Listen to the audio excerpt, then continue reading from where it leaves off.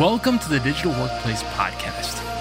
These are conversations with CEOs of digital companies, thought leaders, and solution providers about how you can become a level 5 digital workplace. For the show notes and transcript of this episode, go to thedigitalworkplace.com. Well, hello, everyone. Welcome back to the Digital Workplace Podcast. Today, our guest is Dr. Steven Rogelberg. He is the Chancellor's Professor at the UNC Charlotte. He's also the author of The Surprising Science of Meetings and the recipient of the Humboldt Award for his research on the science of meetings. We love talking about meetings here on the Digital Workplace. Dr. Rogelberg, thanks for being on the show. My pleasure. Happy to be here. Great. Before we get started, we got a lot of things to cover, but I want to make sure that we are talking to a real life human as we get this show going. So your check-in question, your CAPTCHA question is, what is the coolest thing you could pull out of a Cracker Jack box? That is an easy one. All right. So what I want to pull out of my Cracker Jack box is a new mountain bike. Now, granted, that will have to be a big box of Cracker Jacks, but still, given it's a hypothetical question, I'm going to go for the best prize possible. Fantastic. I feel like any kind of you got to have the golden ticket that comes out. Then it makes it feel like, oh, wow, this is really special. Whatever it is. It could be for $1 off something. But if it was a golden ticket, that's just feels cool. Excellent. Well, you are a man of many talents, but you've decided to spend a lot of your time researching, studying meetings. How did you get involved? Why did you pick meetings above everything else you could study? As an organizational psychologist, I'm drawn to study topics at work of significance, of meaning. I'm drawn to topics that cause employees frustration as well. And I love the thought of conducting research to not only better understand the topic, but also to seek a path forward.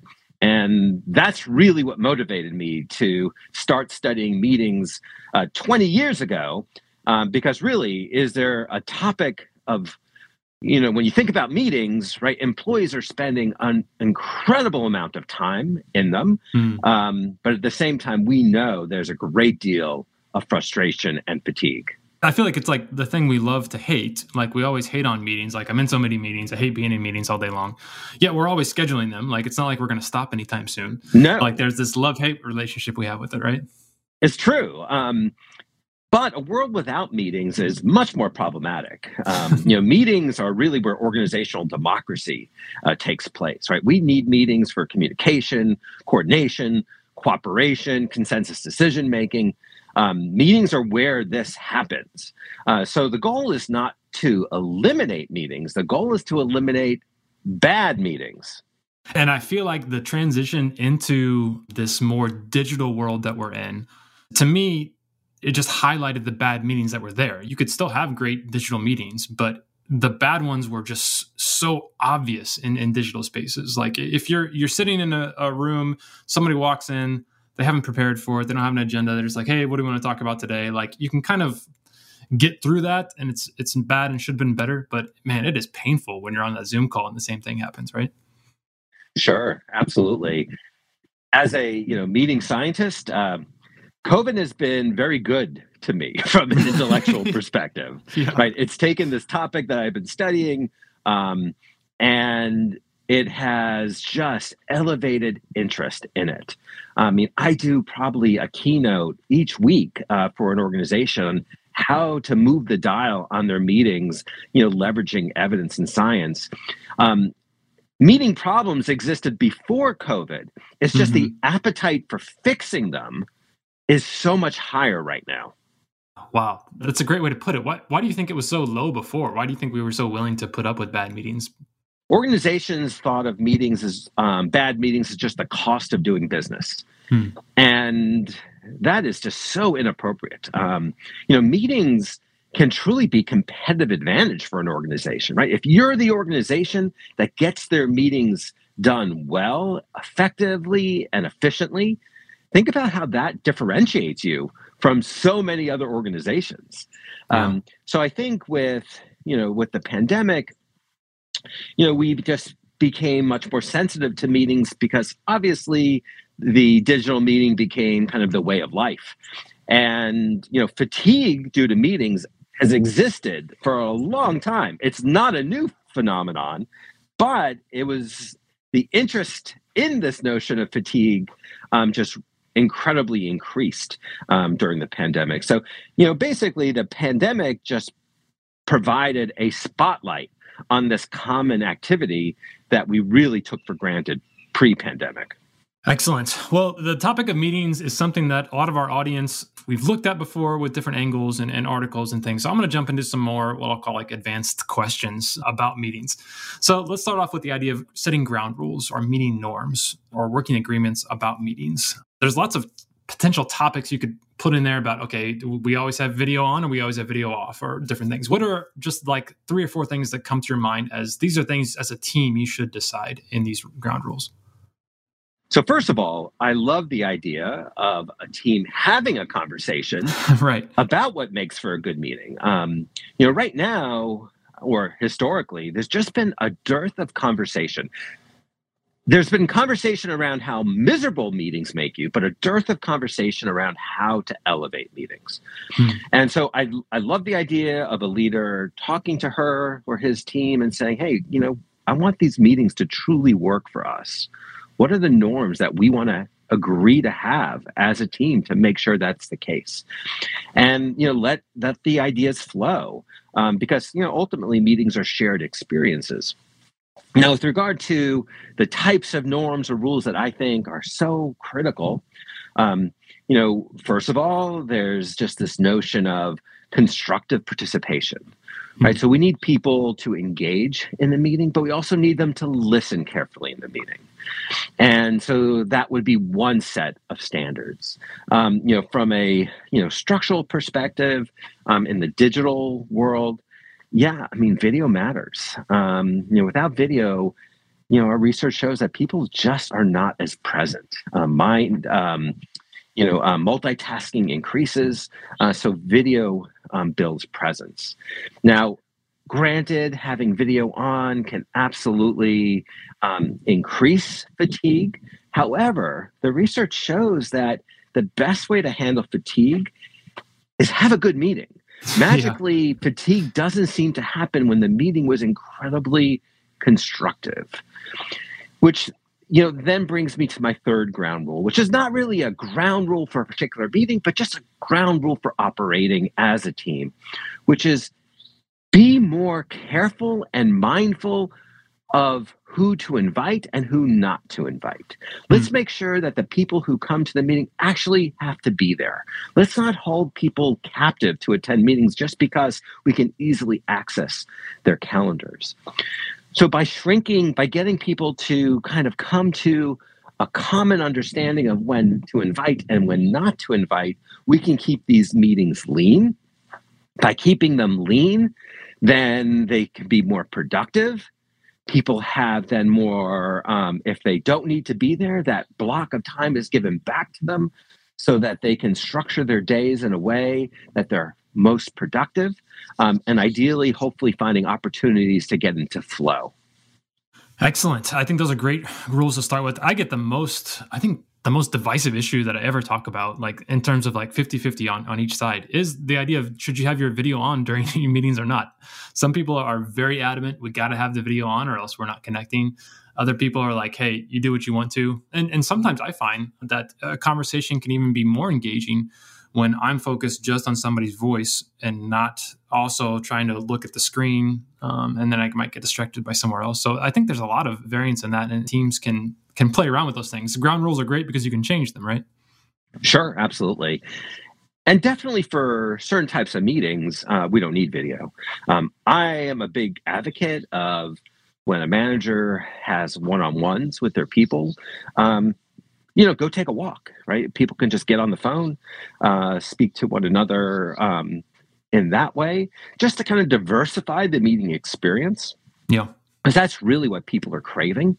But generally, while people might say different things, the research really does suggest that the video has to be on to get maximum engagement. However, if you're a leader and you're requiring people to have their video on, you better do a really good job facilitating it.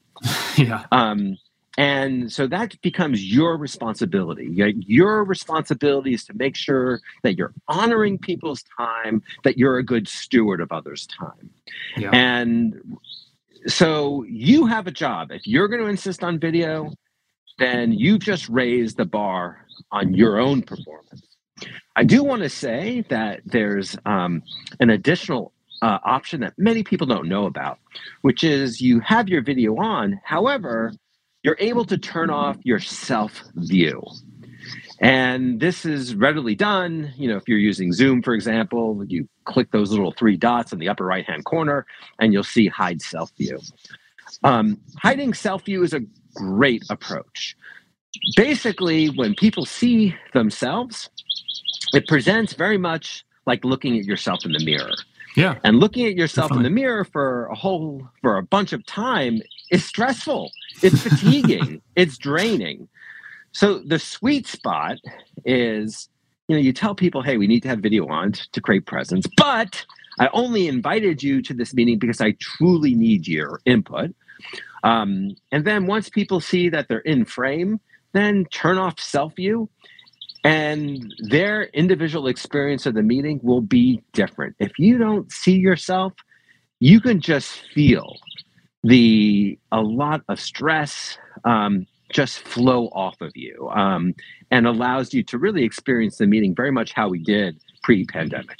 Yeah. I mean, how many conference rooms out there have mirrors in them? Very few. Right.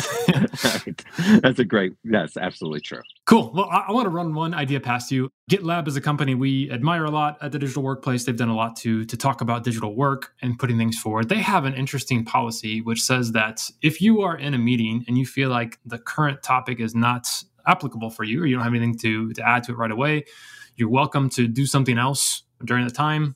And then if people need you, they should call on you specifically, and then they will fill you in.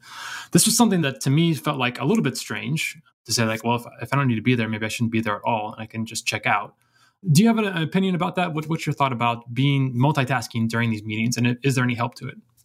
I like the spirit of it, but I don't agree with it. When people multitask, it doesn't just affect their own behavior, it affects others' behavior.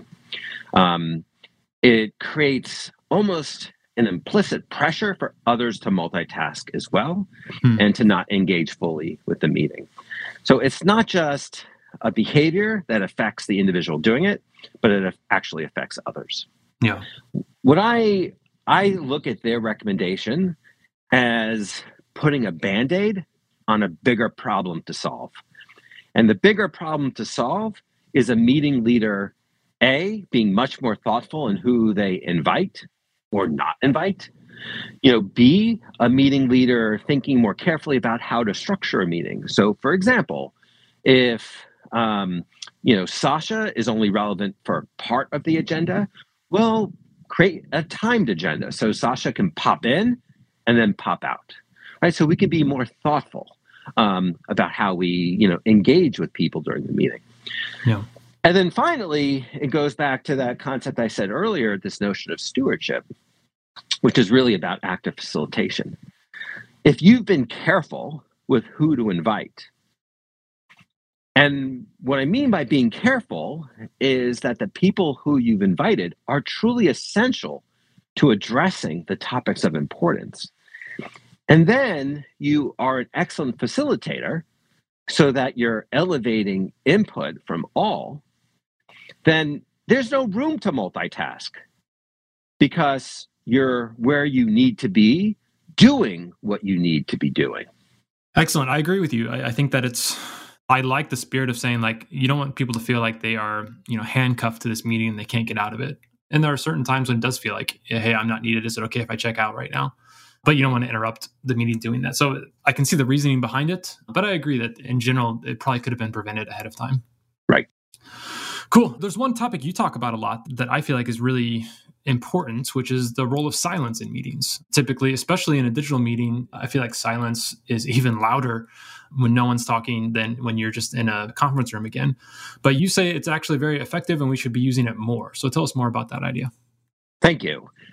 Leaders have at their disposal a host of different approaches that they can leverage with the people they're meeting with.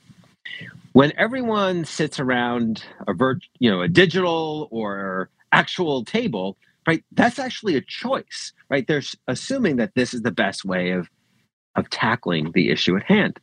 We don't think of it as a choice because we just see it as standard, but it is a choice, and it is a choice of a particular technique. What I advocate in my work is I want a leader to think through what approaches make the most sense given the challenge at hand. Now, going back to silence. Silence is an approach that can have very positive outcomes. Research shows that when you compare groups who brainstorm in silence, just typing directly into a computer, versus those brainstorming with their mouths, well, the silent brainstorming groups yielded nearly twice as many ideas, and those ideas tended to be more creative. And we can think of lots of reasons why that's the case, right? There's people, you're suggesting ideas and people, but you're not being influenced by someone else's ideas. Because one of the things we know about brainstorming is the very first thing said starts to shape the rest of the discussion. But in silent brainstorming, there's simultaneous generation of ideas. And everyone's able to talk at once in silent brainstorming. So if your task at hand is to, brainstorm ideas, silence is a fabulous approach for the group to use. And they can actively brainstorm in writing. Then, we can start to create connections amongst the ideas. Things could be grouped together. Then that allows for easy voting on which ideas to maybe pursue in further discussion, what have you. So when you put this all together, silence just becomes one of these approaches that, depending on what you're trying to achieve, could be fabulous. And, every approach we do tends to privilege someone over the other. So in a meeting where everyone's able just to talk freely around the table, you could imagine someone with good oral communication skills, or maybe someone who's an extrovert might really thrive in that situation. Right. But that's just one type of person, right? So you could easily imagine that if you do a meeting in part silent, now you're privileging other types of people, right? You're privileging people who perhaps are better writers than speakers, maybe people who are more shy. So what you want to do over time in your approach to meetings is to make sure that everyone has a situation where they can be their best selves. And silence is just another technique for getting us there. Yeah, that's such an important point. I'm glad you made it. And just the idea of inclusion when it comes to meetings. And that's, if all your meetings were in person all together at the same time, then people who were fast processors, spoke loudly and very confident, like they thrived, like they were seeing well, and they were probably able to get a lot of benefits out of that, not just in that meeting, but then we're more seen for promotions and other things like that. Whereas in a digital meeting, you have this opportunity to include lots of different styles with that. And it's just a great point you've made. Thank you. Cool. And next, let's talk a little bit about, within our world, we talk about durability of communication sometimes. I'm saying that there's some communication that needs to be very durable, needs to be last for a long time, easily accessible, and other communications just fleeting. It just is here 1 minute and then gone the next minute, and it's fine. When it comes to meetings, I feel like you see this play out a lot, because there's a lot of things that are discussed in meetings that should be very durable. You're making important strategic decisions, or you're assigning some important roles to different people. And other things that are like, hey, if we forget that, it's fine. We're just going to move on. That one comment or one joke that went on. So what do you recommend for capturing the ideas and for taking those durable things out and putting them somewhere else? What's a good system to do that during meetings? Before talking about a system, what I want to emphasize is that a meeting needs a closing. That 5 minutes before a meeting is scheduled to end, approximately, the meeting leader should start the closing process. That closing process is about capturing that durable communication that you refer to. It's the closing is where we say, okay, what have we actually decided, and who's directly responsible for leading on that? What are the issues that we haven't completed, and we will move those to our next conversation? This closing then really provides the opportunity to make sure that the investment that everyone just made in this meeting is captured and the commitments realized. So many meetings don't have a strong closing. And so that's the primary thing, is to have a closing. With regard to how, what tools or techniques are used to capture what's in the closing, I actually don't really care all that much. You can capture them in a running Google Doc. You can capture them in meeting notes on Outlook. I don't really care what approach you use to capturing it. I just want you to have that closing. And so let's focus on the closing as opposed to the technique used to capture the closing, because really there's just so many different ways of capturing what was discussed in the meeting. That's an important point to make. Just like the closing is so important, because man, we get to so many meetings and it's like, hey, we're out of time. All right, everyone, catch you next week. And then we just stop. Right. That's right. Right. It's terrible. And it's a blind spot for us. We don't even realize that, we failed. And at the same time, an opening is really important, where we help people bridge the gap between what they were doing before the meeting and the meeting itself. So to the extent that we really welcome people, that we engage with them, we express our appreciation and gratitude, even the leader's mood state matters. And that the research shows that the mood the leader brings into the meeting is the most predictive factor of the mood state of other people in the meeting. So this opening of the meeting really sets the stage for a constructive conversation. And then obviously the closing to the meeting just helps to bring it all together, with the ultimate hope that when the meeting ends, no one leaves saying, I don't know what we discussed or concluded. Great. Well, Dr. Rogelberg, my last question to end off is just, what are some of your favorite meeting add-on tools? There's a lot of things that have come up recently to make digital meetings better.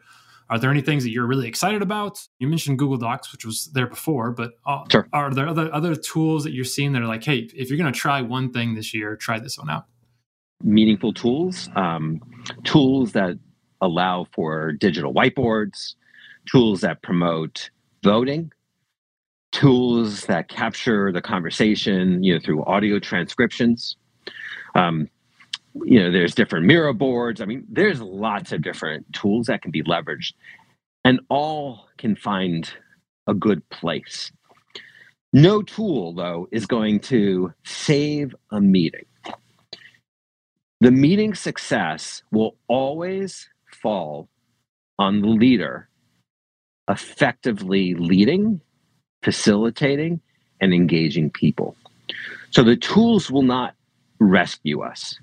When the leader is committed to active stewardship and facilitation, then the tools can be extremely helpful for realizing meeting success.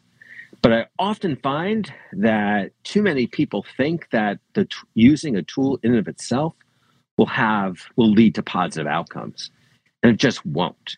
It always will come back to that meeting leader really thinking carefully in advance about the meeting and executing effectively. This is similar to, let's say, your world of podcasting, right? That when you think about having a successful podcast, we could have the best audio equipment, we could have all this great stuff, but it doesn't really matter. It's going to come down to how well you honor your guest time, construct a conversation, act nimbly, right, flexibly, and listen in a deep way, and establish some, great norms of engagement, which you did a very nice job with today. Phew, I was nervous. You were going to tell me I need to work on those things. No, it's absolutely right. I mean, the root of the thing you're trying to do is have a good meeting.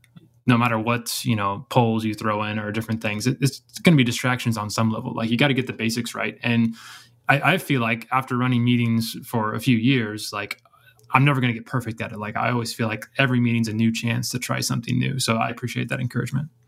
Awesome. Well, great. So the book is The Surprising Science of Meetings. Where can people go to learn about the book and more about your work? I have a website. It's StephenRogelberg.com, StephenRogelberg.com, or thesurprisingscience.com. And this is a really good resource website. I have tons of materials and tools and papers that people can access. I also have links, where obviously people can buy the book. So I would say check out the webpage. There's even descriptions of the various keynotes I do, as well as recordings. So there's just a lot of material there that I think can be very helpful to people. Absolutely. I spent a lot of time on it earlier, so there's a ton of great stuff there. Dr. Rogelberg, thanks so much for being on the show. We will put all those links in the show notes, and we look forward to staying in touch. You're very welcome. Thank you so much. This has been the Digital Workplace Podcast. If you liked it, please take a minute to leave a review wherever you found it. Go to thedigitalworkplace.com and sign up for our twice-a-month newsletter.